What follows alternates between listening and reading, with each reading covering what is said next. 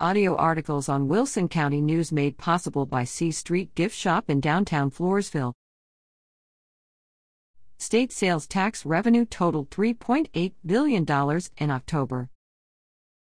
Texas Comptroller Glenn Hagar has said state sales tax revenue totaled $3.82 billion in October, 11.9% more than in October 2021. The majority of October sales tax revenue is based on sales made in September and remitted to the agency in October. Total sales tax revenue for the 3 months ending in October 2022 was up 14% compared to the same period a year ago. Sales tax is the largest source of state funding for the state budget, accounting for 56% of all tax collections.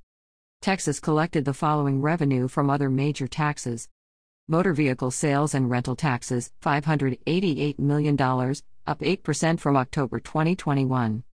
Motor fuel taxes, $312 million, down 3% from October 2021. Oil production tax, $544 million, up 33% from October 2021. Natural gas production tax, $410 million, up 59% from October 2021. Hotel occupancy tax, $66 million, up 22% from October 2021, and alcoholic beverage taxes, $150 million, up 16% from October 2021.